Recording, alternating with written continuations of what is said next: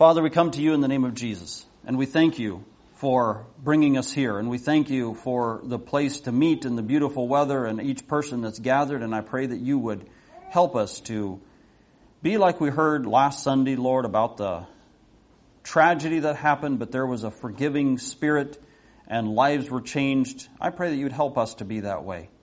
And Lord, if you see in us part of this Mr. Fragile, I pray that you would reveal it to us. And Lord, I pray that you would help us be open to whatever circumstances or other people that come into our lives to show us who we really are. Thank you, Lord, for this truth from your word, that we should be kind one to another, tender-hearted, forgiving one another, even as Christ forgave us. So Lord, help us to do that. Thank you for whatever we've heard so far this morning. Thank you for the message on from 1 Peter about wives and husbands, the message in the children's lesson about temptation. I pray that you would help us not give in to temptation, not yield, because yielding is sin. So Lord, just help us to walk circumspectly through this life. We ask it in Jesus' name. Amen. Okay, sermon number 2. I picked up this book. I think I shared this last Sunday. If you weren't here, picked it up. It's called Where is Lazarus? Picked it up back in Penn Valley when we were there for a retreat with the Billboard Conference phone team members, and written by Gary Miller. Somebody mentioned to me, I think that's his best book ever. Well, that kind of caught my attention because he's written a lot of good books. And I was actually thinking about last Sunday before God laid something else in my heart, just sharing some things from this book. And I think I'm going to do that now. I'd like to share some things from this book, some things that will get our attention. There's things that grab my attention, things that I need to keep being reminded of because I feel very vulnerable in some of these areas, especially in the country that I live in, and we all live, I think most of us here live in this same country. I feel somewhat vulnerable. Maybe this is a distraction. I'll get this out of the way. If I can do it without breaking anything.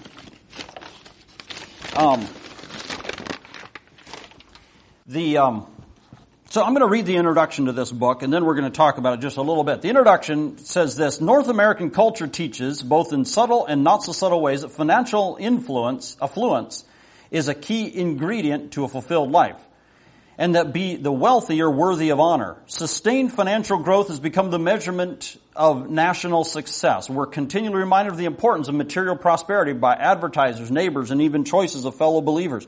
Occasionally, in a feeble attempt at fighting this relentless pressure, we reiterate that the statement that money can't buy happiness. Somehow, repeating this familiar mantra feels good. But then Monday morning comes and we head out the door to chase that elusive dream of amassing more material wealth. North Americans are globally famous for bigger, better, and faster, and for ostentatious display. The American dream is a ubiquitous term for self-focused, self-reliant, pleasurable living. The American Constitution describes our core values: life, liberty, and the pursuit of happiness. On Sunday morning, we drive our climate-controlled vehicles to our well-appointed church facilities, settle into our comfortable pews, and prepare to enjoy another season of worship, surrounded by peace and prosperity. And then someone has the nerve to disrupt our tranquility by reading Luke chapter 16, the account of the rich man and Lazarus. Like a discordant note during a flawless symphony, this story jarringly reminds us that God might not be seeing things through our American glasses. Disconcerted, we shift in our pews, momentarily wrestle, reiterate the fact that poverty doesn't ensure holiness, and then we head back out the door with our faith still quietly holding on to the American dream. The rich man couldn't help but see the beggar named Lazarus lying at his gate. But in North America, it's different. We seldom come face to face with extreme poverty. While in many ways this makes our lives more pleasant, it also creates a handicap. We forget how unusual our affluence is, and that there are millions of Lazaruses in our world. How often do you brush shoulders with extreme need? How close do you get to actual poverty? In short, where's the Lazarus in your life? In this book, I want to take a closer look at the potential impact prosperity has on the church Is it possible we're not seeing the danger of affluence the way God does? What about the rich man who found himself in hell? Why did Jesus share this account? Although this book is not intended to be an exposition of Luke 16, I believe the account of the rich man Lazarus has a message for us today. And throughout this book, we'll occasionally refer to this story. But our primary purpose is to consider the impact of our North American culture and what it's having, the impact it's having on our Anabaptist communities. May the Lord bless you as you prayerfully consider your path in the midst of prosperity. So I'd like to talk about this first chapter. He brings up the idea about how many people are going to die on an average day. I don't know if you know how many it is, but I'll put the number up here. On an average day, 150,000 people are going to die. Okay, now about I think it's around about 18,000 of these people are children, like under the age of 15, and maybe even infants. So a lot of these people aren't thinking too seriously about life. So let's subtract that, and now we have 132,000 people who are either adults or getting close to adulthood. Now the question is, of those 132,000 people that die just on an average day, what do they think is going to happen? Were they expecting to die? Probably most of them weren't. Now maybe some of them were if they're getting really old or they're terminal cancer or whatever. But how many? But at least we're old enough to think about the possibility, what it means to die, and what's going to possibly be on the other side of death. They're old enough to think those thoughts. And so, what kind of thoughts did they think? Well, 32,000 of these 132 were of the Muslim religion. And so they have their ideas about what's on the other side, life after death. 30,000 were of some Eastern religion, either Buddhism, Hinduism, some idea that maybe there's reincarnation. You die as a human, and if you were, bad, you come back as a lizard. If you're good, you come back as a cow, or something like that. I don't know exactly how it is, but that idea, but some sort of a continually recycling idea. But let's just put up there Eastern religions. Okay, so now we're down to about 70,000 people left.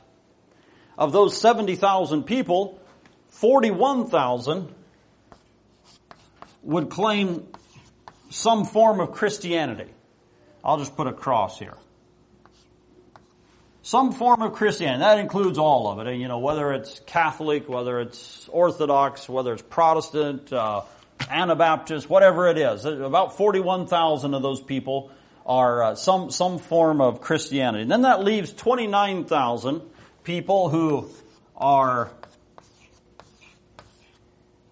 either atheist or just not religious at all. They're just not really thought about it. They don't have any real beliefs, or maybe just a mishmash of various ideas, but none of these other categories. So the question is, with all those people and all those viewpoints and all of them facing death, how many of them are going to get what they expect when they cross that point of death? How many of them are going to be surprised? How many of them are going to be disillusioned? How many of them are going to be shocked?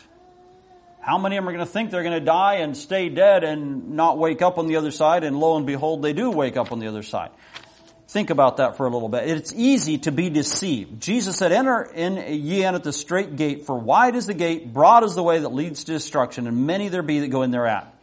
But straight is the gate, narrow is the way which leads to life, and few there be that find it." Jesus made it very clear the majority are going down the wrong path. Later, Jesus narrows it even further, providing even more of an alarming picture of the final judgment. He says, "Many will say to me on that day, Lord, haven't we prophesied in your name, cast out devils, done many wonderful works? And then I'll profess unto them, I never knew you. Depart from me, ye that work iniquity." These are people who thought they were friends and followers of Jesus. They were, some of those 41,000 right there. Many within that category, Jesus said, are going to be disappointed. These passages should stop each of us in our tracks. Am I on the right path? Is there a chance that I will be shocked at the final judgment? We have a huge propensity for self-deception. We like to imagine we're smarter and more capable than we really are. While others are deceived, we're confident we see the ins and outs of the game quite clearly. That this tendency occurs in our spiritual lives as well. Though the odds are highly unlikely, we imagine that we would surely have responded to Noah's preaching and been on the ark. And if we had been one of the 12 spies who went into Canaan, we sure would have been Joshua or Caleb. And if we had been present when Jesus was on trial, we would have seen right through the charade. We would think we're pretty savvy. It would be difficult to pull the wool over our eyes.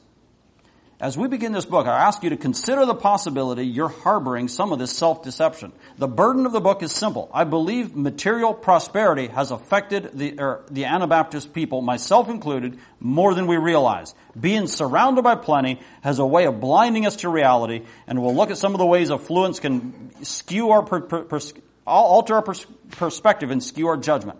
Let's begin by considering a man who was confident he was on the right path.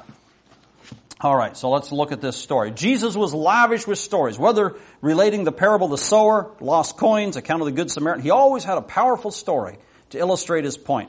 We find this story that we're talking about. Okay, yes, Jesus' stories, even after 2,000 years, are timeless and insightful, but the story we're focused on is more than just convicting. It's downright disturbing. And we find this story in the book of Luke 16. He was speaking to a mixed multitude, including publicans, Pharisees, scribes, disciples, and so forth. And it comes right after the parable of the unjust steward. And some of those Pharisees, they didn't like that. It says they were covetous. They derided him.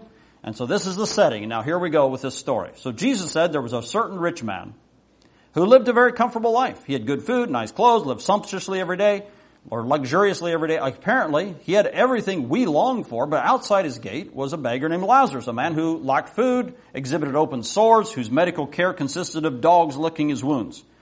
He was living in abject poverty. He seemed to be the epitome of everything we naturally loathe. His living conditions were as bad as they can get. Jesus' descriptions of these men is brief. In just 3 verses, he describes 2 men who lived side by side, but were at polar opposites of the socioeconomic scale, showing economic disparity in succinct yet graphic detail. If Jesus had stopped there, nothing would have seemed unusual. There's nothing new about rich and the poor coexisting in our world. Jesus' listeners understood this. With both wealthy publicans and poor commoners in the crowd, Jesus' listeners would have mirrored this disparity. The disturbing portion of this account isn't how these 2 men, but how these 2 men lived. But the disturbing part is what happened after they died. The Bible provides us few details about life after death. The account of the rich man Lazarus is a rare peek into the hereafter, so we should pay close attention. This entire account is only 13 verses, but we should take time to consider it carefully. Following is the complete account given in Luke 16. So if you want to follow along here, you can certainly do that. Luke chapter 16, starting reading with verse 19.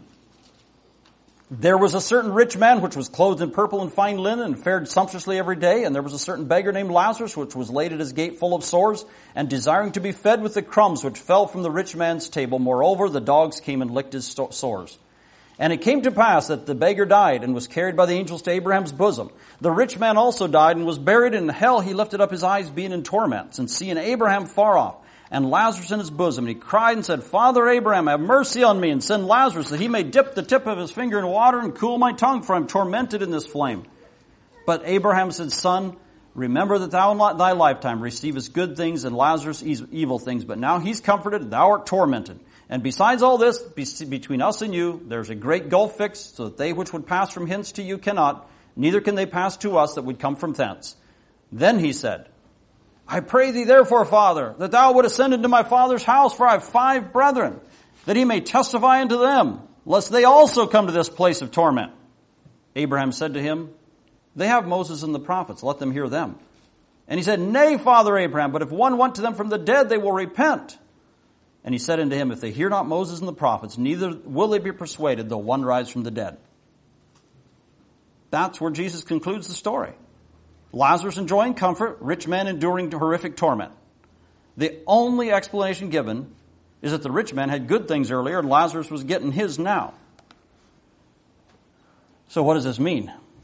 Well, we're all headed for eternity, so we should be very interested in this account. But what can we learn? People have wrestled with this question ever since Jesus told the story. A cursory reading seems to imply that having a good life now means you'll pay later.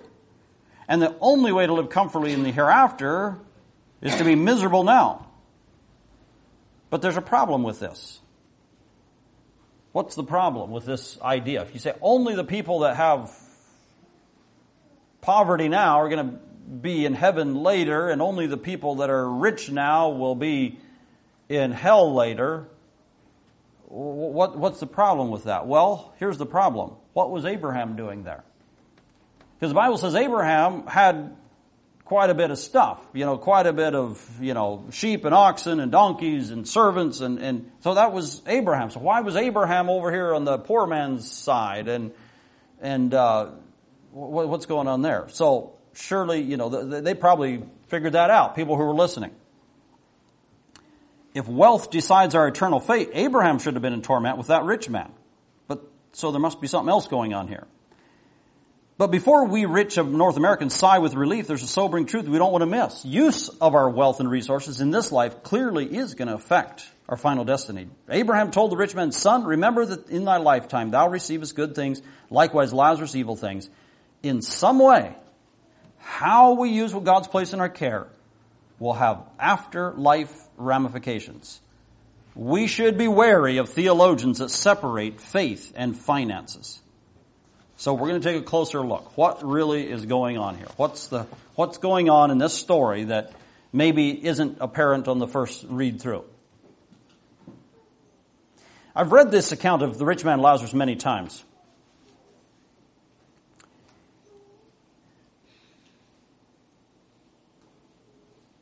Okay, I've read this many times. Clearly the rich man had been deceived. The result was horrendous. But how his situation might apply to my life is a little bit unclear. There's several reasons I might dismiss this account. First, my tendency is to discount any information that disagrees with my preconceived theological bias. So whatever I think already, I'm going to kind of go with that. I have a mental image of how God operates, and it doesn't fit in, this story doesn't fit into my box. Second, this story is scant on some details I normally deem essential.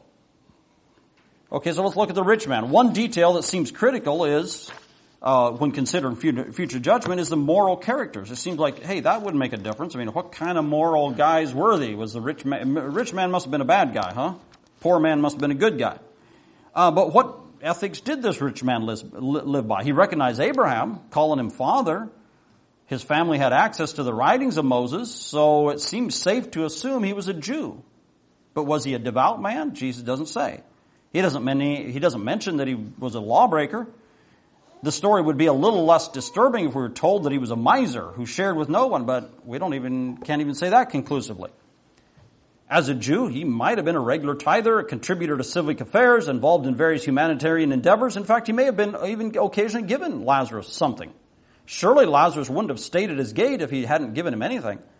Since Jesus didn't elaborate on those details, we must assume that he didn't feel they were pertinent to the story. But what about Lazarus? What was his character? Well, evidently Lazarus had to be carried. We don't know exactly what his physical problems were. We're not told by the men who brought them there that, why they didn't tend to Lazarus' needs themselves. Maybe they didn't have the resources. But what kind of a man was Lazarus? Was he a praying man? Was he a man of faith? Jesus doesn't tell us. I would like to believe Lazarus was kind, patient, and godly. Someone who was poor through no fault of his own. That might be accurate. But it maybe doesn't describe him as all. Based on my own experience with poor people, I know poverty and piety are not synonymous. Lazarus may have been discontented and just plain hard to get along with. Many people who live in poverty aren't good managers. It is possible that others had tried to help him, but he made poor use of what he received. Once again, all we can do is speculate because Jesus didn't say. So why didn't Jesus give us more details? Some specifics. After all, the message of the story affects our eternal destiny. Wouldn't he want us to have the information we need?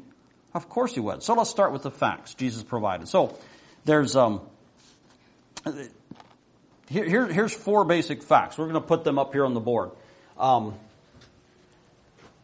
So the fact one that we can get from this story, maybe I'll just carry this over here. The rich man was living luxuriously. So I'll just put up here luxurious. Okay, that's one thing we know. That was clear from the account.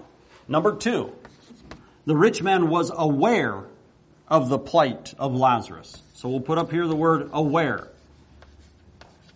He was living luxuriously.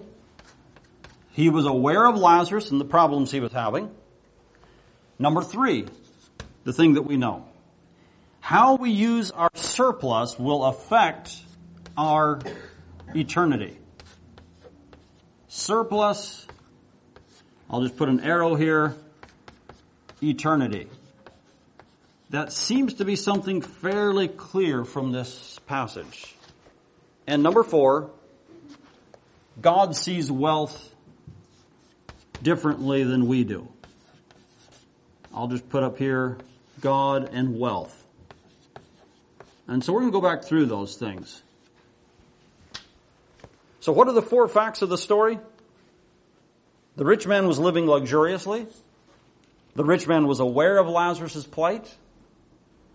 How we use our surplus will affect our eternity. And God sees wealth differently than we do. In our world, the wealthy are appreciated, honored, and well-known, while the poor are disparaged, despised, and of little import. Consequently, this rich man was probably a well-known fixture in the community. But isn't it interesting that Jesus gave us Lazarus' name while leaving the rich man nameless? This must have shocked the Jewish listeners. The rich man was so used to being served that even while engulfed in flames, he was still calling for service, asking Lazarus to come and attend his needs. As mentioned earlier, this doesn't mean material poverty is a criteria for salvation or that heaven will be populated with the materially poor, but it does tell us God's view of wealth, poverty, and economic disparity is not quite like ours. All this is clear looking back, yet the rich man lived his life believing his worldview was correct. How could this be? How could he live day after day believing he was right and yet end up in hell? Let's take a closer look. I think he had some excellent reasons to be confident he was on the right path. And so, this next chapter just says everything told him that he was right. You know, every morning he would get up, he would get dressed, and I'll just read a few of this. I think I'm going to skip through some of this. I suspect the rich man enjoyed a daily routine. Every morning he got up and entered the dining room, dressed in fine linen. A servant prepared his soft seat, and the rich man was comfortably settled for another good meal. And there was nothing to suggest an inaccurate worldview. His life had become normal. Maybe there was a slight twinge of anxiety about too much weight gain, but other than that, life was good.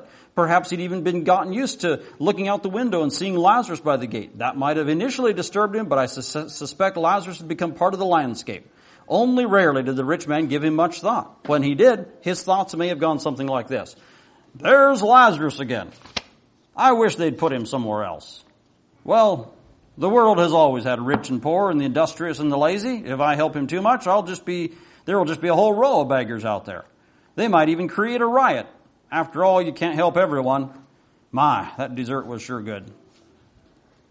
I don't know if you've ever had thoughts like this when observing poverty, but I have. My mind tends to cycle from being overwhelmed by the magnitude of the problem to just trying to justify my lack of compassion. To my shame, I've even become quite adept at this process.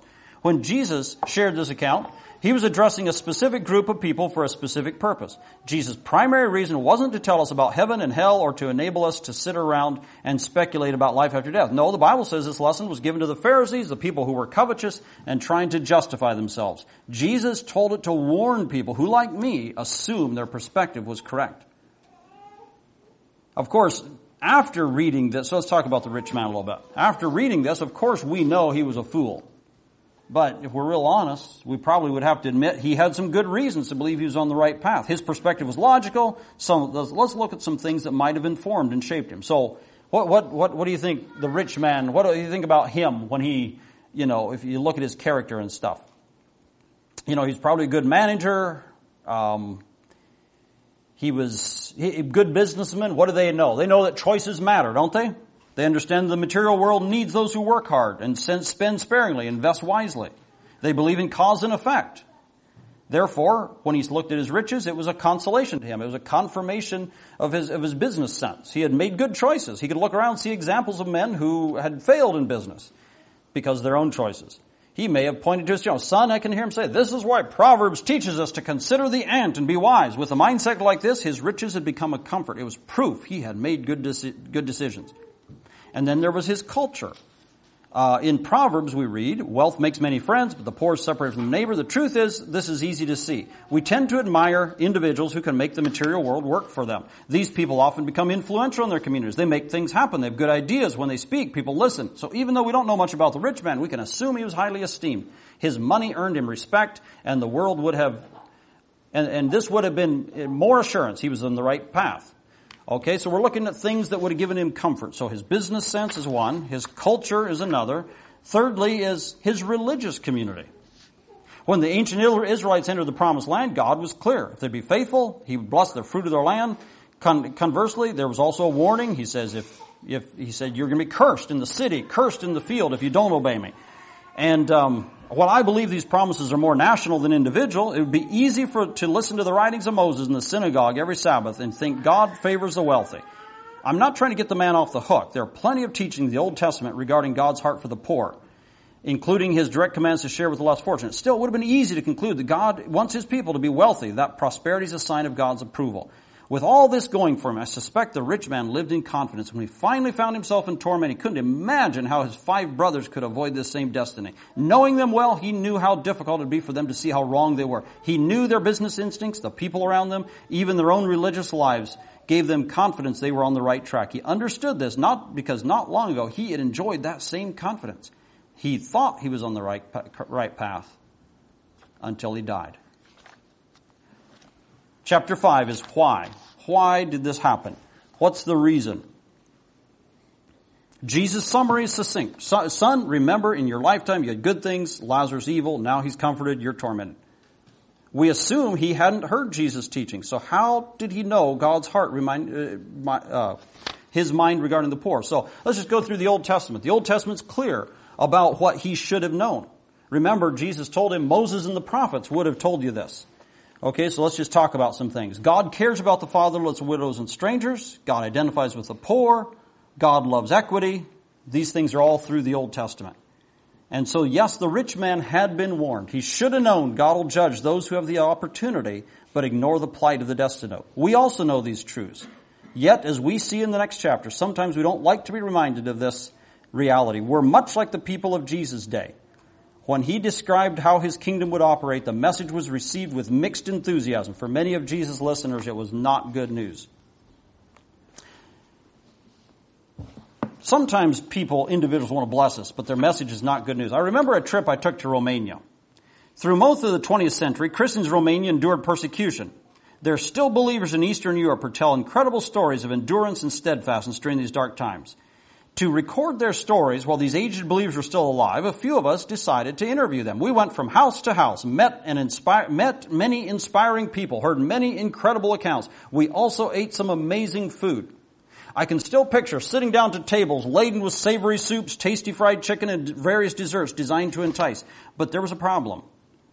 Trying to cram in as many interviews as possible, we visited 6 or 7 homes every day. And every family seemed intent on feeding us more than the one before. Our visits began at mid-morning, and the first table we sat around to was a delight. Everything tasted wonderful. Although we tried to limit our intake, we thoroughly enjoyed the meal. But as the day progressed, the invitation to sit at the table had less and less appeal. We could only eat so much. Despite the delicious meal each Romanian housewife had spent hours preparing. Finally, we began to dread the invitation to come and eat. The same words had sounded so inviting in the morning were more like a dreadful summons by late afternoon. The invitation had lost its appeal, and the message was no longer good news. So when you're hungry, food is good news. When you're stuffed full, it's not so good news. Well, the word gospel means what? Anybody know? Good news. Okay. In our day, it's become to mean the death and resurrection of Christ and brings hope. But we also use the word gospel to describe Jesus' teaching. So Jesus went throughout all the country teaching, and it was gospel. It was supposed to be good news. Well, the Jewish people, they were under persecution. So when the gospel came, they said, we're going to be set free. This is good news. I believe the part of the gospel Jesus and his disciples were preaching was desperately needed message of hope. But notice it wasn't good news to the ruling Romans. Herod didn't think it was good news. Matthew said he was troubled. And a lot of the rich people didn't see that it was coming. But Jesus' message was a message of reversal. Things were going to change when Jesus came. A reversal in situation, a reversal in values, a reversal of perspective, just like the, the rich man and Lazarus. Jesus said, the poor are going to be blessed. The mourners are going to be comforted. The hungry are filled, and so forth. So is it good news? Maybe, but to who? Several years ago, I was in a restricted country and heard a Christian brother talk about the Sermon on the Mount. He had been disowned by his family and was persecuted by his neighbors. He lived with his wife and children in a setting of extreme poverty. They were under constant threat of persecution for their faith and had few material possessions. As he talked about the beauty of the gospel, it suddenly occurred to me he was drawing great comfort from some of the same verses that I struggled with. Blessed are you who are poor. Blessed are you that weep.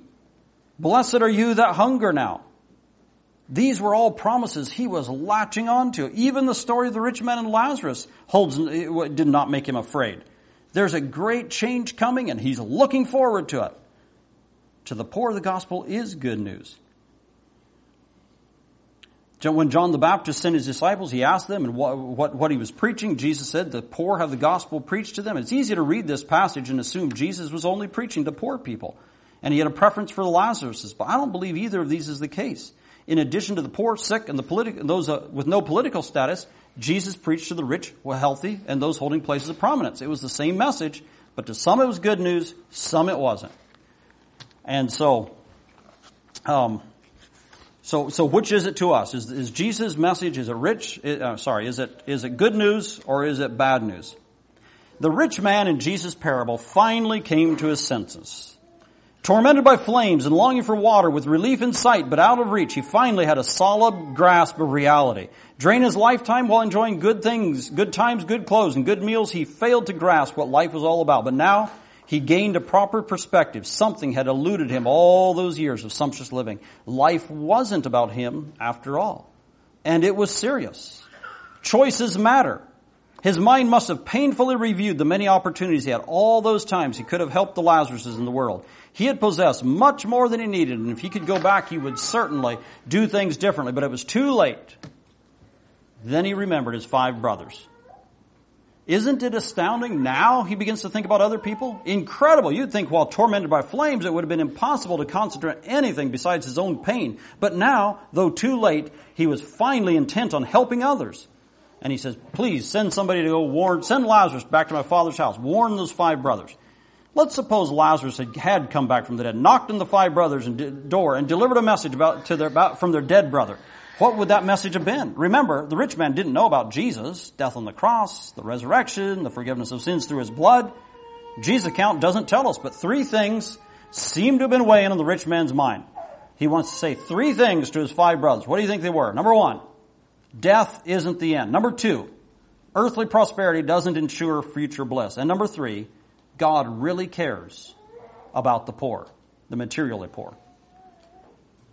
There's another lesson in this account we dare not miss. So far, we've focused on the drastic and immediate worldview transformation the rich man experienced. But there's another reality, this story, that those of us living in affluent North America should find alarming. Abraham's utter confidence that further warning was useless. And that's quite something. Those 5 brothers, Abraham said, they wouldn't change their mind even if somebody rose from the dead. Think about it. Think about something you know who passed away. I wonder who would be in this community right here. Who died recently. So we attend his funeral. We see him lowered in the grave. And suddenly he rings your doorbell. You open the door and there he stands with a message for you. He informs you that the next life is different than you think. Would you believe him?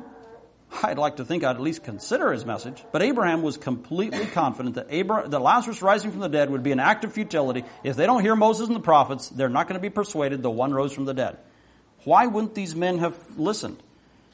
And then it goes on to these 5 flourishing fellows. I suspect he knew these 5 brothers were living comfortable lives, surrounded by plenty. They weren't interested in different perspectives. Maybe they, like us, have developed a theology which prosperity is a token of God's approval.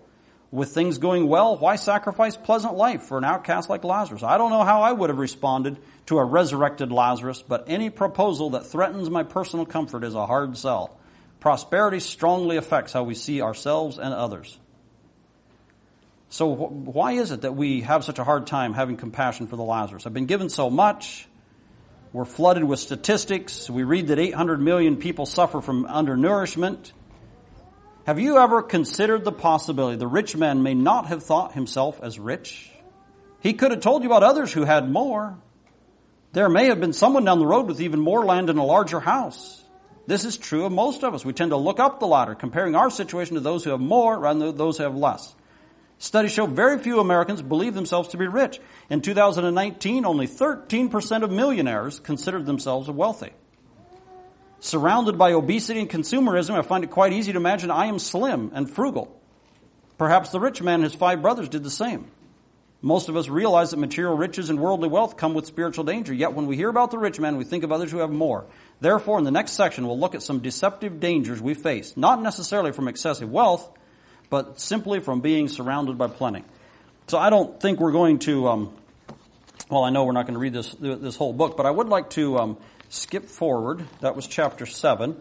And go up here to chapter 17. If anybody's taken notes and you ever get this book yourself and decide to read it, now you'll know which ones we already read. Okay, here's a little story. Standing back at the back of the auditorium in the event center, I looked out over the crowd. I was at an event focusing on the many needs of other countries with pictures of poverty and attempts to alleviate being shared. As I stood there, an Amish friend who lived in the area walked up and asked how my trip was going. I told him things were going well and that I was glad to see such a nice-sized crowd. That was all it took.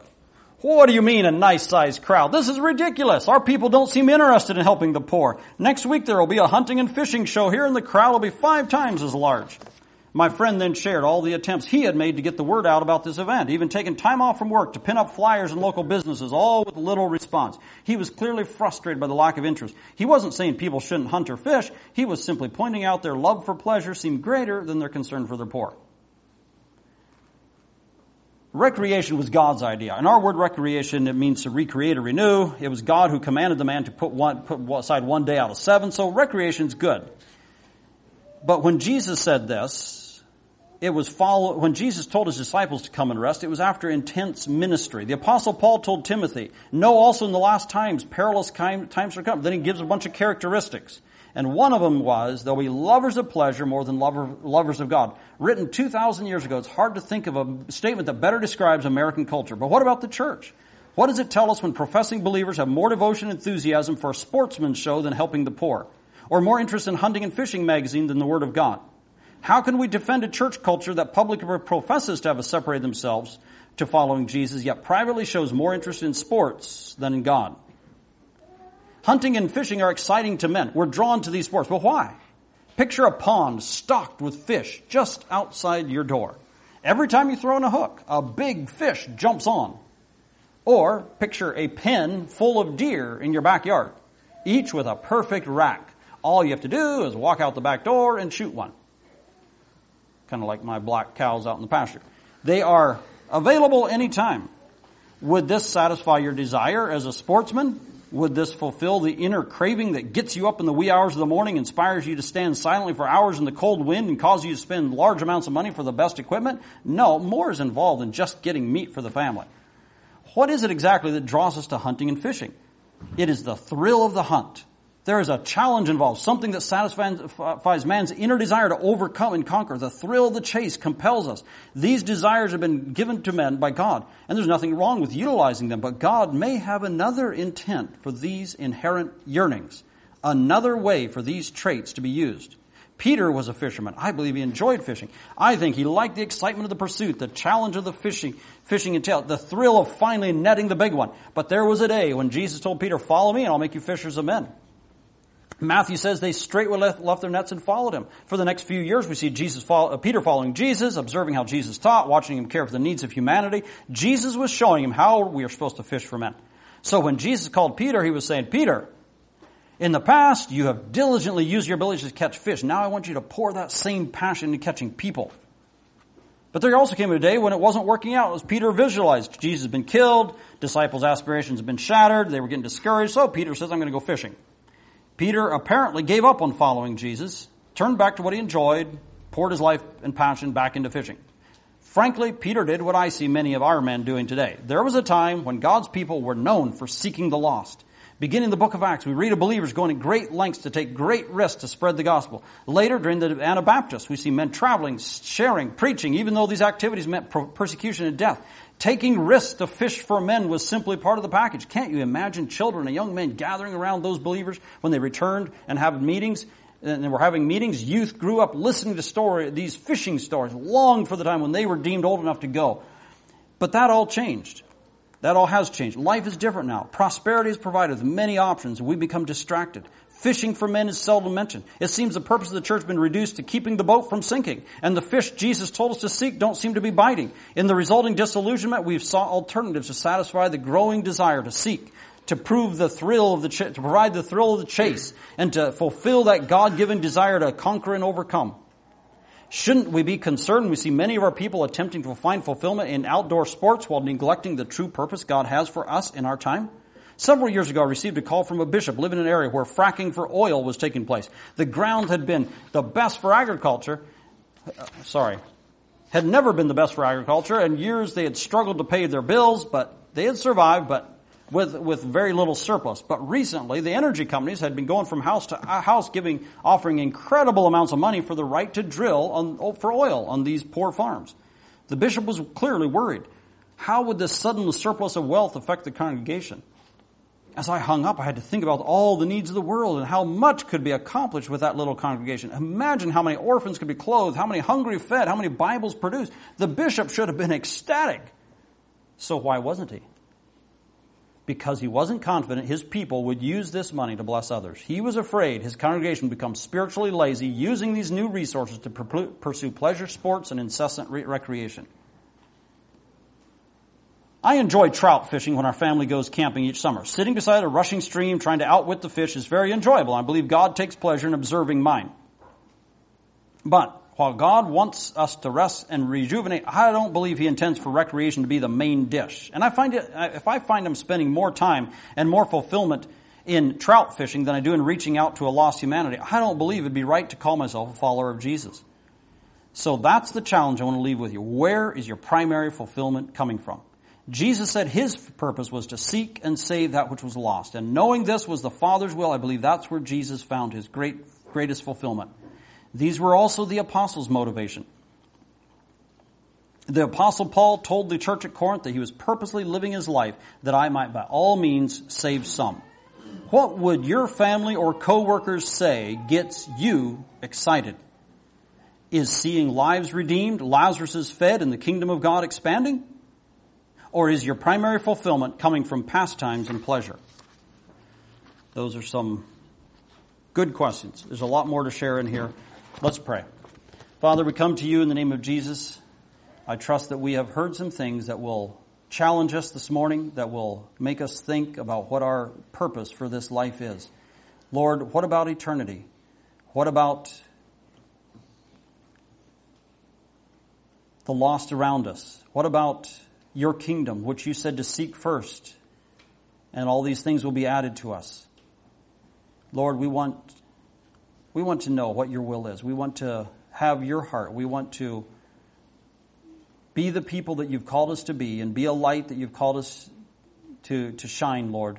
We want to be that city set in the hill that cannot be hid. And yet, Lord, we struggle. We're not sure how to go about it. We're not sure what the next step is. And so, Lord, in our weakness, we're crying out to you and asking you to show us. Show us, Lord, how to be channels of love and light into a world of hate and darkness. Lord, I pray that you would just teach us what that means. I just ask it in Jesus' name. Amen.